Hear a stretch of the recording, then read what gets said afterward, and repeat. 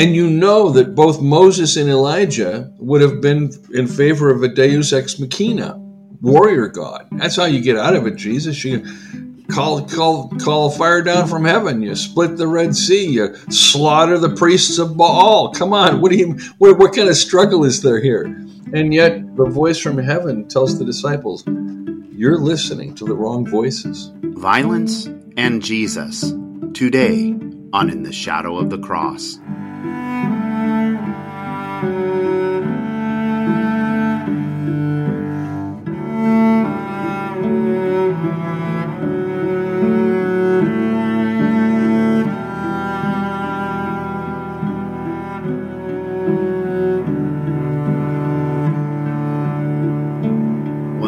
To In the Shadow of the Cross. I am Loren Rosser, and I'm here once again with my friends Jim Durkin. Howdy. And the Godfather. At least that's what it says on the screen. Show me some respect. Michael Harden. So we had a really interesting discussion last week on Jesus and nonviolence, and it was really fascinating. So we thought we would continue this. And to the conclusion of last week, I was thinking about how it's interesting that Paul writes a lot about us being aliens, foreigners. And as we were talking about that, about nonviolence, I was going, that really starts to make sense, because how the world is very much bent on using violence, retaliation of that nature. So you really, just as we were talking last week about how you really do become a peculiar person if you choose a different path than violence. And it's funny because last week, Jim, you were talking about how it's really also different than like the narrow road and such than what we've thought of it as. And I think the same thing when we talk about being a peculiar person, that we've just said, oh, it's because, we go to church or we pray to God or we, are charismatics because we do crazy stuff during our church services. And it's like, but when you look at it from a place of nonviolence, it takes a whole different meaning about being a peculiar person. So let's pick it up where we did last week. Last week, I know we concluded we were talking about Moses and Jesus.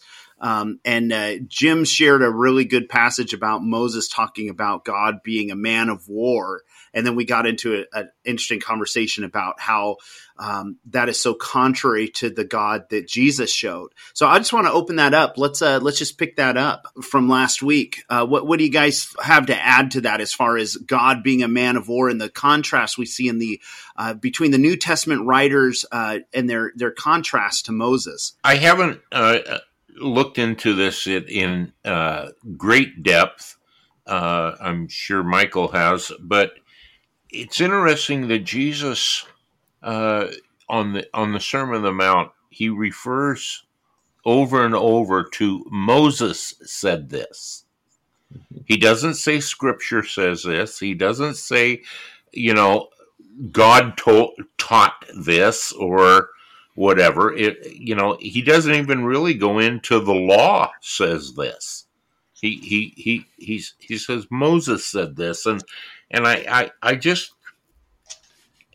it's caused me to question why he used that particular terminology. And in looking into this, I find an interesting thing that Joshua repeatedly used the same terminology. I'm not going to say that every single time he said that, but often he would say, in accordance with what Moses taught us, or according to Moses, or it's also the law is called the law of Moses, and I just I'm not trying to put down Moses, but it's interesting if that really is the case, that it's the law of Moses. That was his best understanding of who God was. That was his interpretation, and it's been suggested that interpretation basically came from a worldview of what the gods required. So if the gods required it, then of course the God of all gods would also require the same thing, because that's what God requires. And, and I find it interesting, and I think at some point in time in today's conversation, I want to pick up at this, that on the Mount of Transfiguration, it's Moses and Elijah, and God is saying, listen to Jesus. Right. Now I want to come back to that at some point in time and really get into some discussion on that. But Michael, what about that? What about the fact that Jesus is referring to it not as Scripture tells us this or the law tells us this, but Moses said this? Is there something in that? I would say, for a Jew of Jesus' day, to say Moses said or Torah said would be equivalents, Okay. just synonyms. Okay. You know, but this is where it gets really interesting. So when you deal with this question of Jesus and the law, or Jesus and Torah, okay, been a lot of work done on all this. The conclusions that I have come to was that Jesus did not view Holy Scripture as dropped from heaven. He would cherry pick texts. He would add stuff. He would omit stuff. And so does the Apostle Paul. And where they add and where they omit is consistently the same. Has to do with violence. But in the Gospel of John, which is admittedly, there's questions in and around whether anything in the Gospels is historical and what is historical and what isn't. And I don't want to get into that. What I do want to note is in the fourth Gospel, the Gospel of John, Jesus consistently says, in your law it is written, in your law, in your law, in your Torah, in your Torah. And the Gospel of John is, in fact, a highly structured document with a very, very clear Jesus-Moses relation, which indicates to us that this gospel community is firmly engaged with the Judaism of the late first century. Just as Matthew's gospel was fully engaged in Antioch, apparently the Johannine communities engaged with Judaism in Asia Minor, Ephesus area. Oh, I was just going to say, I've also heard that a whole lot of the fourth gospel is directly, I don't know the right terminology to use, but it's setting Jesus apart from Moses. Is that accurate? That a whole lot of it is saying it's like using terminology that they would have understood as associated with Moses, but it's saying, but this is Jesus. Yeah, so we want to be really careful here with our language because, number one, we can't be supersessionistic. Right. We have to apply the same exact standard to Christianity and the Apostolic Church as we do to Judaism. We cannot come out and say, hey, the church figured it out better than Israel, And sadly, that's what Christianity's done. We've got the revelation, they don't. Right. When in fact Christianity is just another form of religion. They lost that. I mean, the Holy Spirit's always working throughout church history, but in terms of the gospel is, man, it is like a grain of mustard seed. It is out there being planted in people's lives. And it's not a movement. It's not a big building. It's not a ministry or none of that. Anyway, when you get to the fourth gospel, right off the bat, you have a Jesus-Moses parallelism in John 1. In the prologue, it says, grace and truth, Torah came through Moses, but grace and truth came through Jesus. Now, is the writer saying there was no grace and truth in Torah? Is that what he's saying? No, I don't think so. I mean, what makes you think that? Good question. My Sunday school training. So there is going to be something that as you move throughout the fourth gospel, It's a very clear Jesus-Moses parallelism. Jesus' first miracle is to turn the water into wine. And while there are connections to the Dionysius ritual, there are also connections to the polluting of the rivers with blood in the book of Exodus. And in the Jewish tradition, Moses was known for about 10 miracles, okay? And sometimes those got whittled down to 7 for the perfect number, as we see in the book of wisdom. But the Gospel of John follows that pattern. So you have the rivers turning to blood. You have the Jesus-Moses parallelism of as the serpent is lifted up in the wilderness, so the Son of Man must be lifted up on a cross, There is an almost sideways glance at the Jesus-Moses parallelism with John 4 and the woman at the well saying, which mountain are we to worship on? Because their Torah says Zion. Our Torah says Shechem. So it was a debate about the text of the Torah, right? Yeah. And Mount Gerizim. Mount Gerizim. And you move into John 5, you have the healing of the paralytic of the pool. John 6 is the Moses gave you manna, I give you the bread of life.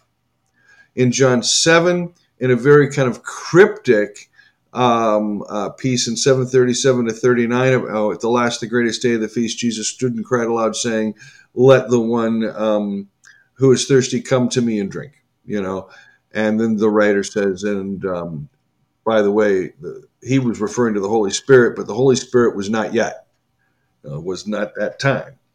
And so now we have an image there of the Shekinah, and because there's other textual pieces in here with reference to that little small text. And then in John 8, you move right into the Shekinah again with Jesus as the light of the world. John 10, Jesus contrasts himself with false shepherds. And in the Jewish tradition, Moses was perceived as the good shepherd. And so now he's saying, I am the good shepherd. In John 11, he takes this thing well beyond Torah when he says, I am the resurrection and the life. And then there are some more implicit Jesus-Moses parallelisms. And then, of course, the Passion narrative, which involves blood and water. And all the Eucharistic overtones in this gospel show us that Jesus is the one that reveals the Father, not Moses, not Torah. Why? Because the Father is not like the God of Torah.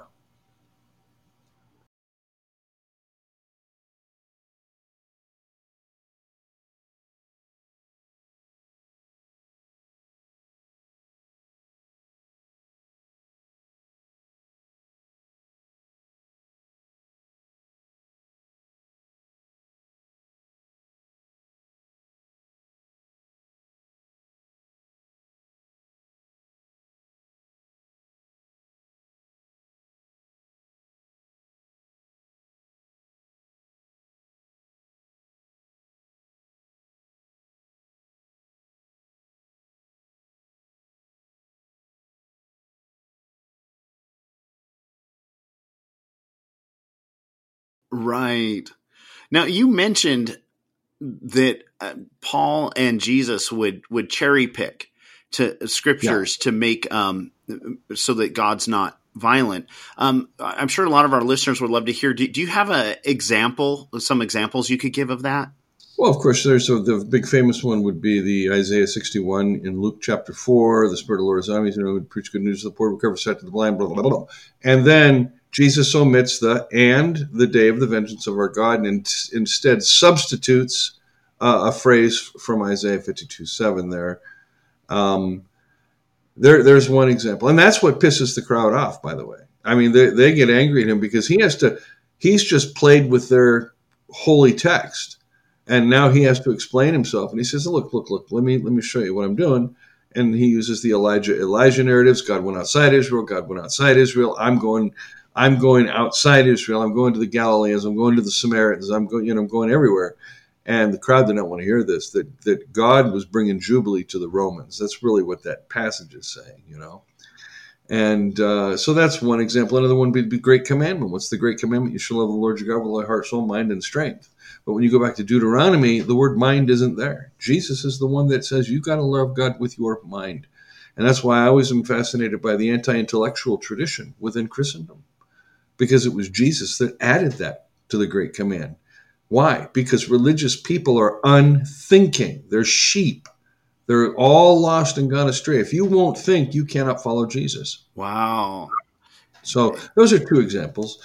A third one that came to mind, if you could expand on it, was how Paul said, it said, was it, curses everyone who hangs upon a tree? Yes, and, correct. And Paul, I think, isn't the original cursed by God is everyone who hangs upon a tree? That's correct. Paul omits the two words by God. And because he's not going to tie divinity with sacred violence. He doesn't put them together. He keeps them apart. So yes, that's correct. That'd be another one. Romans 15 is chock full of them, is another example. When you go compare that to the Septuagint text, you can see Paul's just taken the verses that he likes. Wow, interesting. Yeah. So I want to circle over to what Jim was talking about, because this has come up in a lot of conversations when I've been talking with people. The whole thing, because people it's a continuous thing, especially in evangelical circles, and fundamentalism is, we've talked about how the Old Testament and the New Testament, they're basically equal. God just needed someone to kill, so Jesus came. And so I get into these discussions how Jesus is the exact representation of the Father, and just kind of what we talked about, that Moses wasn't the Father. If my argument is always that if Moses showed us the Father, we wouldn't have needed Jesus. We would have got it from Moses. We didn't get it from Moses. And that's not to bash, like you said, it's not to bash Moses or the Jewish tradition. It's just that Jesus is the one who showed us the Father. So going to the Mount of Transfiguration, I think that's worth highlighting. What Jim brought up and discussing is the whole conversation where we see Jesus talking to Moses and Elijah. And then we remember Peter says, it's good that we're here because, we'll build you each a tabernacle. And then the Father says from heaven, this is my beloved Son, listen to him. Let's go ahead and engage in that. So what's going on there? Well, within Luke's narrative, you have a very clear Jesus-Moses parallelism in the travel narrative, which is Luke 957 through 1914. That's a big central section. In that central section, Luke is going to pick up on the four major themes about Moses found in Torah, particularly the suffering Moses. In Judaism, there are different kind of pictures of Moses, just like there are really four portraits of David in the Samuel King's Chronicles literature. Okay. There's the young shepherd, there's the warrior king, there's the sinner David, and then there's another one. So you have different views of Moses in Judaism. My sense is that we want to distinguish between these views of Moses. We really do. Luke is careful to pick up on the suffering Moses, the prophet without honor, that theme, and the wicked people that don't listen, they can't listen, and the consequences of that. So the text that you're referencing in Luke on the Transfiguration, in that context, you have the three figures on the mountain, and the disciples completely misunderstand what's happening here.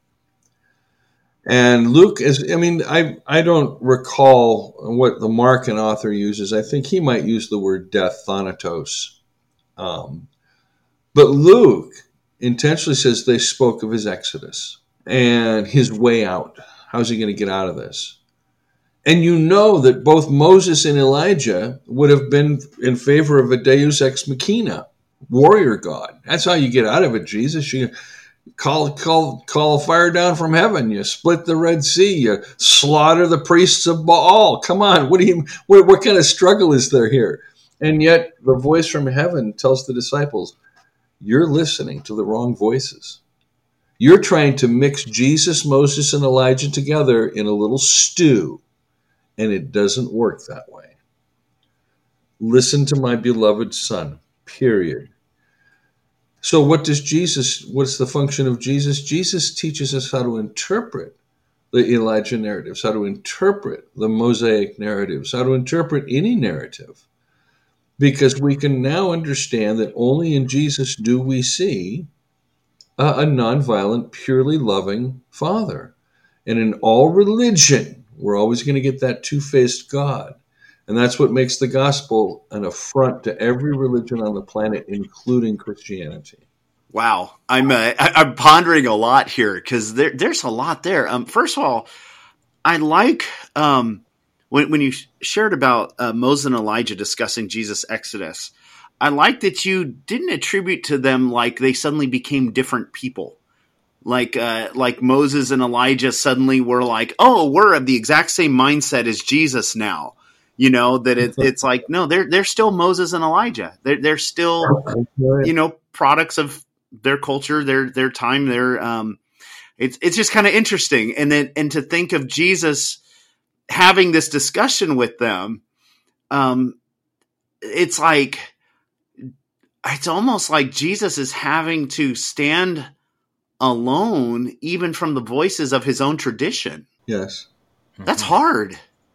Yes. I mean, what a picture, to show that these two voices that are the dominant voices in his culture, in his world, are telling him, resort to power, resort to this is what we believe about God. This is what the tradition upholds. This is the path. And Jesus is there in that conversation, having to choosing a different path. That is correct. Never saw it that way. Saw it as like they're there going, yeah, Jesus, you go, man, go to that cross. All right, Jesus, like they're all in agreement, and they're just kind of there like the picture of the boxing ring, you got the two referees, the one squirting the water on the face, the other, giving him the towel, that's kind of how I always pictured it. And here it's like, no, these are two different people representing a tradition that's that he is standing opposed to, the sense of violence, the worldview, the world, not Jewish culture, the world, so to speak, that he's actually standing in a completely different path than that. And so he's having to pivot from these two voices that are around him. That's I want to chew on that a while. That's there's a lot to think about there. That's heavy. Well, I think what you're saying, Loren, is it's a good point. I've always been taught, and like you, always thought that they were kind of on either side of Jesus. Jesus was the central figure, and Moses was on one side of him, and Elijah on the other side. And they're like the rally cry. Like, now we see it, and it's, we're so glad you're here, and the day is coming soon, when all men were redeemed, and they're bolstering Jesus's faith. I don't know where I got that, but I kind of grew up believing that and probably being taught that. But Jesus's response and Peter's response tells me that can't possibly be true. Or God's response, rather. God's response is, no, this is my son. Hear him. Yeah. Peter's response is the exact opposite of that. No, let's build a temple for all three of them. And isn't it true that modern Christianity is still attempting to build a house of worship for all three? Oh, yeah. We still want to walk in the law. We want to walk in the prophets, and we want to walk in the new covenant. And we want to mix all three. We want to be comfortable going into any one of those three temples and worshiping, and it's like, it's all okay. It doesn't matter which one we're in. If I'm, if my Sunday message today is Moses, well, I'll worship in that temple. If next week it's Jesus, well, I'll worship in that temple. And because I want to have three temples, to worship, and I want to blend it. I want to make it all make sense. I want to listen to all three of them. And God's very clear in his statement. Hear him. And so I just once again I find my theology is being challenged and changed at the same time. Oh yeah, I would find myself back in the day getting really irate about injustice. Not that it's wrong to see injustice, but I would get mad, but take a vengeful attitude. The Elijah stance. Bring the bears out of the woods, rip them up, God. Like you said, I'm going to worship at the Elijah temple for now, but now I'm going to be peaceful and loving, and I'm going to worship at the Jesus temple for a little while. Now let's go over to the Moses temple and bring some law into this and the rules that people need to follow when they come into the church. And if you don't follow those rules, I'm going to go back to the Elijah temple and get those bears. Well, I can't figure that out, because that's the right wing trying to accuse the left wing of being inclusive when they're trying to be inclusive. Right. So we want, again, to note that Paul really only contrasts Jesus and Moses one significant time in his letters. And that one time has to do with hermeneutics. And that's 2 Corinthians chapter 3, where he says, look, man, when Moses read the text, that he had a veil, and because the glory was fading. Well, the people that read the text with that veil on, if they have to keep believing the glory's there, the glory's there, the glory's there, but they can't show that the glory isn't there, so they have to have that veil. Now, I don't know if you've ever had a veil over your head, particularly a darker colored one. You can sort of see through it. You can sort of get a glimpse of what might be out there, unless it's black, or like a hood made of cloth, but I'm talking a veil, People, if we're going to read the text, literally, and that's what Paul says. He talks about the grammar of the text, the letter of the text. This is what the Bible says. It's what God's word says. If you use that language, take those arguments, you are wearing a veil. And you don't even know Holy Scripture. You don't even know Jesus. And you don't know the Father. As long as you adhere to that letter of the text. And again, people that do that think the Bible was divinely dropped. They have no idea about the oral tradition before, how the oral tradition became textual tradition, how there were many, many textual traditions, and then things started getting translated into Aramaic and Greek, and there were many textual traditions of the Septuagint and the Targums, and the New Testament writers did not have access to a book. They had access to manuscripts or manuscripts that they memorized because they kept hearing it in synagogue, and those are the texts they had. And they were different. So you got to get out of your head that God wrote the Bible. God said it, I believe it, that settles it. That doesn't settle anything, except that a person that believes that has got a mind of concrete, all mixed up and permanently set. It's settled. Right. Interesting enough, recently, out of curiosity, I pulled up the original Nicene Creed. And I was fascinated that there's no mention in there. It mentions that Christ died and was buried according to the scriptures, but right. I didn't realize that was written before even the canon was settled.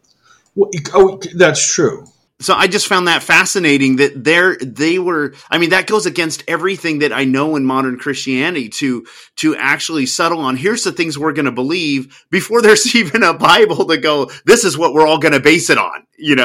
Well, what gets established is the hermeneutic. The doctrine of the Trinity comes first, and then after that comes the texts that we are going to interpret using this doctrine of the Trinity.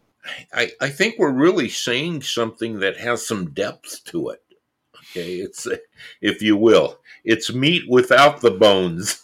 And it's not necessarily easy to chew on, to admit that we've gotten it all wrong. In reality, we've gotten it all wrong. And, Michael, you were just talking about, the veil over our face. And is it, I believe it's Paul that says, we with unveiled Unveiled faces faces. That's right. behold as in a mirror the glory. That's right. And it's I think that's the work of the Holy Spirit today. I was thinking about between last week and today.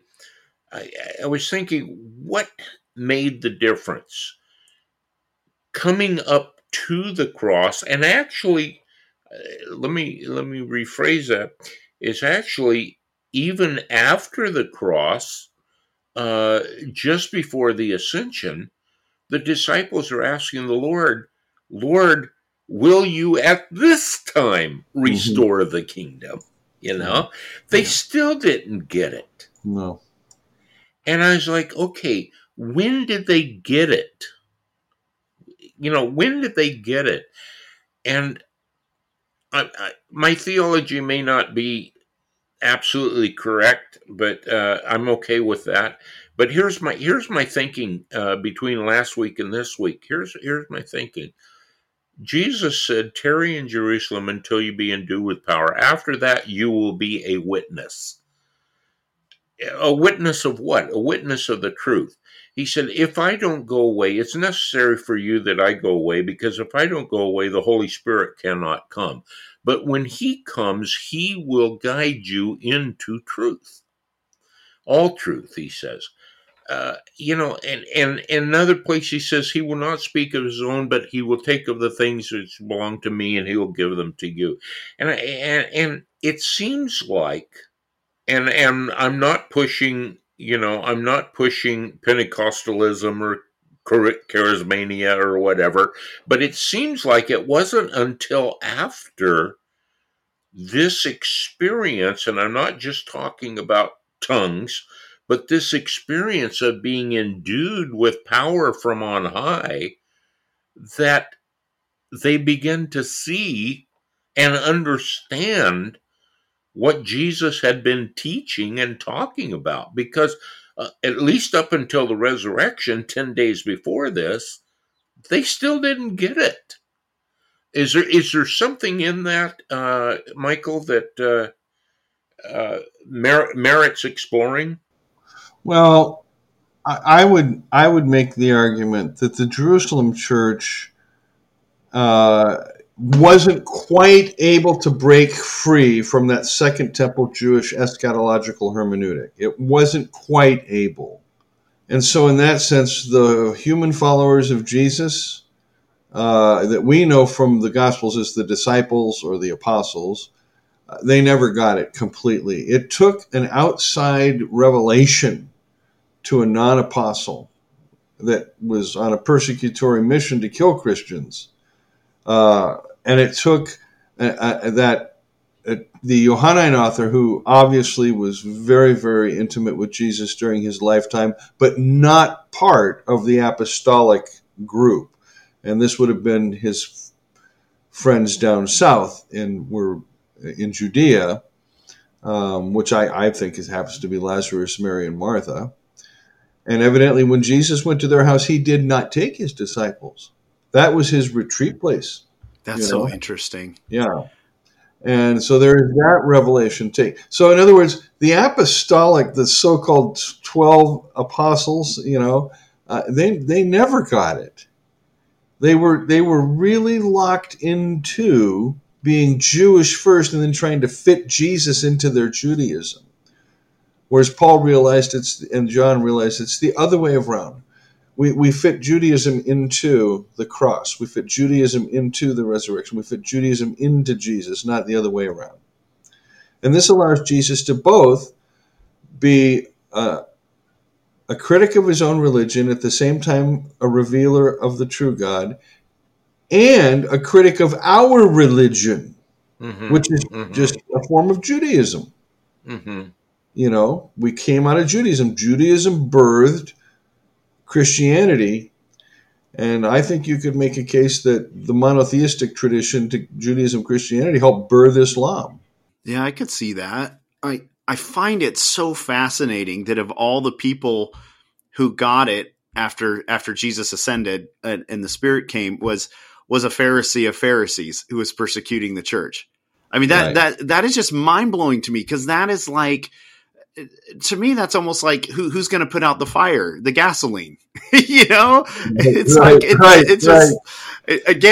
to me, it's just, again, God's wisdom confounding the wise, it's like, who on earth would say this is the guy who's gonna get it. But then again, it always makes me wonder, it's kind of like, I always think the story of how God sends quail. The people in the wilderness were crying and crying for, meat. And he goes, okay, here's meat. You're going to have it till it comes out your nostrils. Now, whether that's a story or, whatever. But the point is, they get so much of it, they get sick of it. And sometimes I wonder if that's where Paul was coming from, in the sense that he, having been a Jew of Jews, and then he's with just Jewish sect of Christianity. And he's like, come on, guys. I've had this coming out my nostrils, It's like, I get it. Exactly. So yeah, I find that fascinating. And the guy who was the actual persecutor and had no problem with violence and the most zealous among them, I mean, zeal upon zeal, is the one who's turning around going, this is not the path. This is not the way. Again, it's mind blowing. It's kind of like, I don't know. It's fascinating to me because I guess it's a little bit like that thing of being lukewarm, that you see how Jesus says, I'd rather you be hot or cold. It's like, it's easier to deal with you if you're either hot or cold. And it's almost like Paul coming from a place of being completely cold or completely hot. I don't know which one's bad. I guess it depends on the weather. but that it's like, that was something God Father could work with, but it's like being kind of in that in-between ground, where you're kind of Jewish law abiding, kind of Christian, it's like you're kind of in this place where you're not quite getting it. So, and I see that's the status of a lot of Christianity today. It's in that same place of like, well, we're going to be good, kind, loving people, but we're still going to endorse violence when it's necessary. Yeah. And, we're going to kind of stay in this in between ground. So yeah, it's and then yet you'll hear these stories that are pretty astounding, true stories of missionaries who, of these warlords who will turn in all their weapons when they find Jesus, Right, it's like genuine repentance who've come out of that world of violence and now they see Jesus and they see exactly what it is, see it for what it is. It's like Jim was talking about last week when we talked about soldiers, who've actually seen combat versus those who haven't. It's like those who've seen it, they know the toxin of it. Those who haven't, it's like sometimes I think they really haven't thought through what it means to kill somebody, to inflict violence on another. It's just kind of plays in our head. Theories, somebody does this, here's what I'm going to do. And we have this whole imaginary scenario, but it's a totally different world when you've actually, which God forbid any of us actually see that, but it's a completely different reality when you've actually seen it, experienced and lived it, that it doesn't play out like those. It's just like I think of every war that came on, World War I, World War II, people marching off to glory, and how they come back completely changed, completely different. It was nothing. Every story you hear from a Civil War on, it's like you always hear about how they thought it was going to be marching into this glorious thing, fighting for the cause, and it's going to be done. And they always say it's going to be done sooner than we think, and then they always come home, if they do come home, broken, torn, and completely different people. And so I kind of, that's the thing that, I think that's why we're able to stand in that lukewarm place, because if you haven't really seen what violence is, like third world countries, a lot of times that are torn by war and stuff, and they see the reality of it. See, we're so far away, we're dropping bombs over in other countries or whatever. We don't see it. I think that's why it changed me when I was in Nagasaki and actually saw the pain and the damage, I'm just going to say it, that my home country inflicted on. These weren't soldiers. I was talking to my wife about this the other day. These weren't soldiers. These weren't the people planning the battles. These were moms and children and grandparents. These were the innocent civilians. We don't talk about that. That changed me. Yeah. what you're talking about, Loren, is the horrors of war. I can't hardly imagine a person that has a conscience, so whether Christian or not, that is totally okay with that. Right. Um, we kind of justify it in our mind with, well, yeah, that was a terrible thing, but that's just the casualty of war. I mean, what I think you were saying earlier. I think it was your grandmother, or I believe, that said, "Yeah, but look at how many more of our boys would have died if we hadn't have done something like that." And so somehow in our mind that kind of justifies it, because we always want to be like the James and John who want to quote Elijah and say, there's times when we need to call down fire. We need to call for a bear to come out of the woods and kill that person, or whatever. And we need that. Because where would we be if we didn't have that? I'm just thinking. I'm thinking as I'm listening to you, Loren. I'm projecting myself, if you will, into the mindset of uh, a person who is a Christian. I'm not saying they're not. This is a hypothetical person, but a person that is a Christian, but in their mind, their sworn allegiances to the flag, and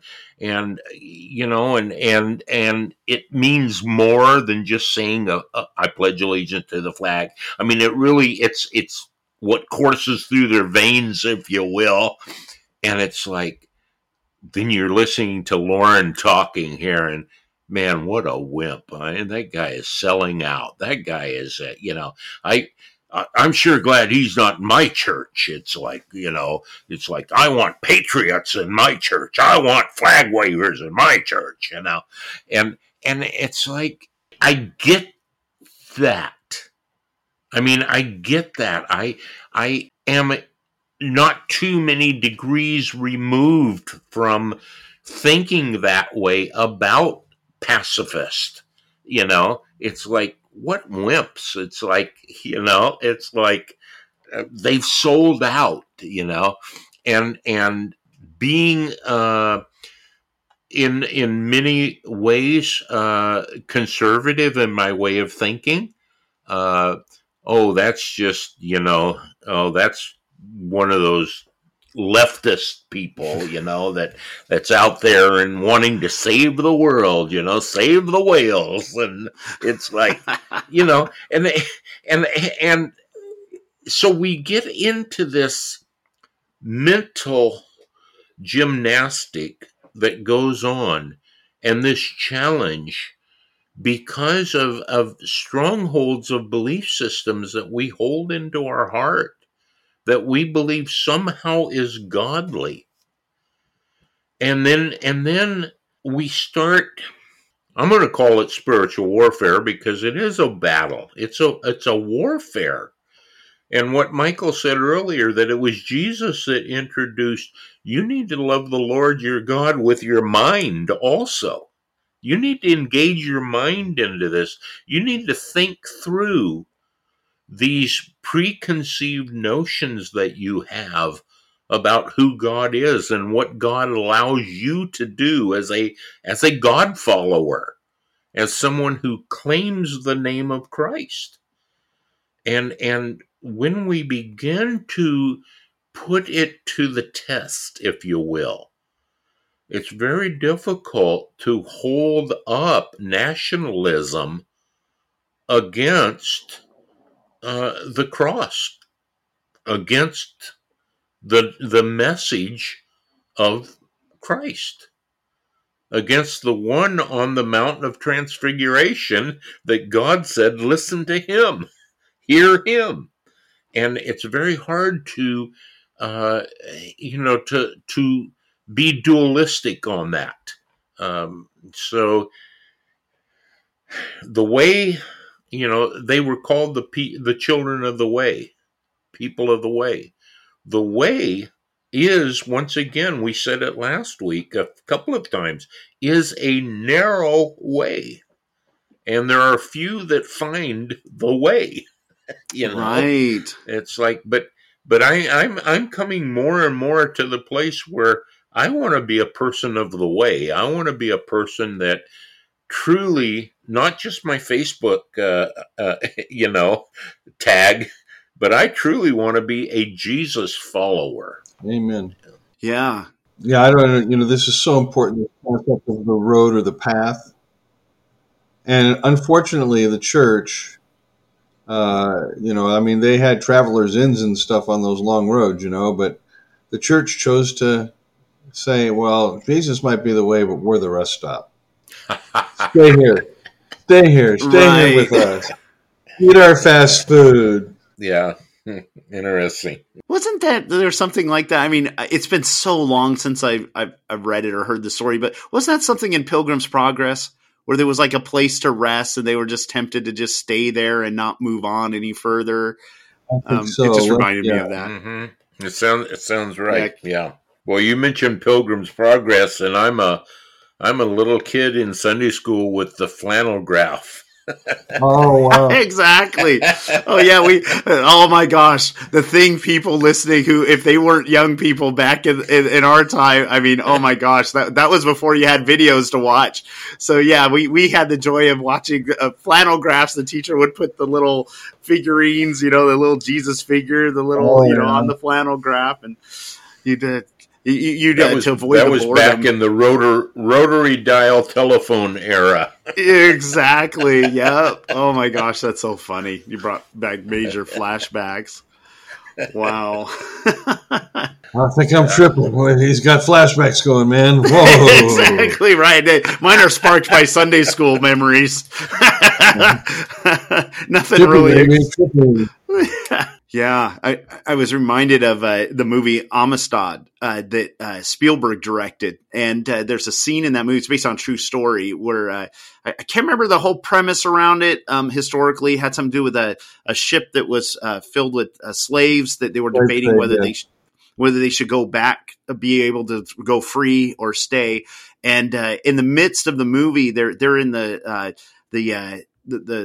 Africans are in the courtroom and they're looking at a Bible, and they see a picture of Jesus on the cross, and one turns to the other and says, well, no wonder the way they are. He goes, look, this is their God. Look what they did to their God. That they crucified, they killed their God. And so it was really kind of like I remember even watching that I'd never even heard that perspective before, but to see outsiders that's how they perceived scripture it was so obvious to them. It wasn't like, oh, he's a divine sacrifice and I remember watching that. Oh, they just don't understand. It's like, no, they understood. It was point blank. They saw the picture. They killed their God, our violence was on full display. So I just thought that was interesting that movie actually drew that out. I'm sitting here thinking, if a person is listening to this podcast in last week's in particular, and some that we've mentioned bits and pieces of this message in other podcasts, and they begin to make a commitment in their heart, I think what you're saying is real, is true. I have two questions. Number one, how would a person go about looking further into this? Who are some of the people that they should probably, pick up and read or listen to or whatever? That's one question. The second question is maybe even more of a challenging question. Where is the body of Christ today, and how do you see the body moving towards becoming more of a representation of the Jesus way? Good questions, Jim. Well, the first question about the books, I want to hold for a second. Answer the second question first. From my perspective, Christianity needs to die. And that means the institutional part of it needs to go. So where is the body of Christ to be found? This is the body of Christ. We are 3 or more. And if a listener is listening, we're now 4. And if there's 2 listeners listening at the same time, we are now 5. We are the body of Christ because we've made a clear confession of faith. We have decided to follow Jesus. And in that, all the implications that carries with it. So we are the church right now. And we are the place where the Spirit is bringing revelation and challenge to people. I just recently read a great quote, and I don't have it memorized, but it's something to the effect of, people think that enlightenment is going to be joyous and happy experience. They're being enlightened to see the truth. And the author says, in reality, enlightenment is very painful because truth hurts. Wow.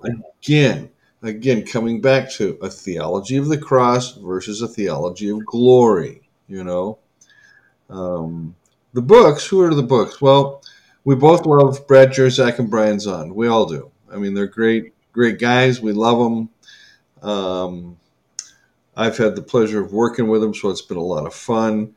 I would include Doug Campbell in this bunch. I think everybody needs to get familiar with Campbell's work. Karl Barth, for me, is still a mainstay. America is still pre-Barthian in most of its understanding of Christian thinking. So I would include Karl Barth there. I would include Jacques Ellul. I think Jacques Ellul deserves a new read in our day and age because he so prophetically talked about the problems that would face the technological society back in the late 50s and 60s. And his books are still so powerful. I think, you can find the kind of the paradigm that we've been working together on very few places, really. There are authors just now coming out that are starting to see it a little better. I know because they said I've endorsed 3 books so far this year, and I got another manuscript to read to endorse. Because they're picking it up and they're starting to move it out there a little bit.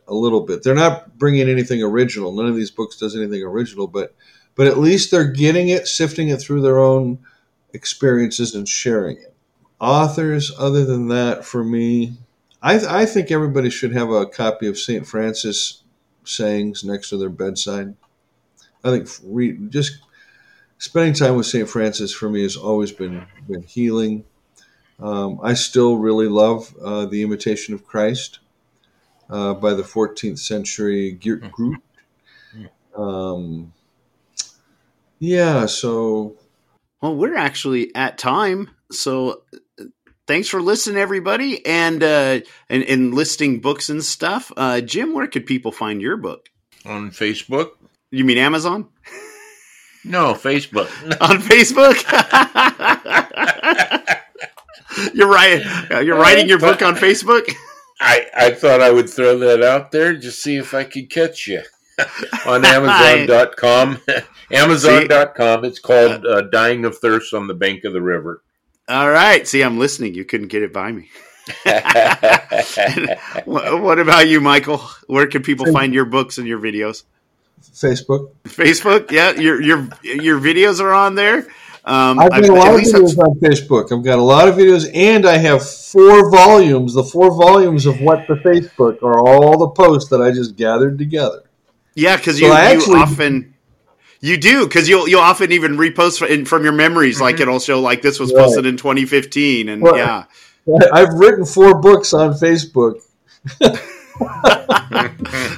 I've probably written that amount, but it's not worth reading. That wouldn't be for me to judge. I'm not sent to judge the lost and hopeless like Loren. Exactly. All right, everybody. Thanks for tuning in, and we'll talk to you all next week.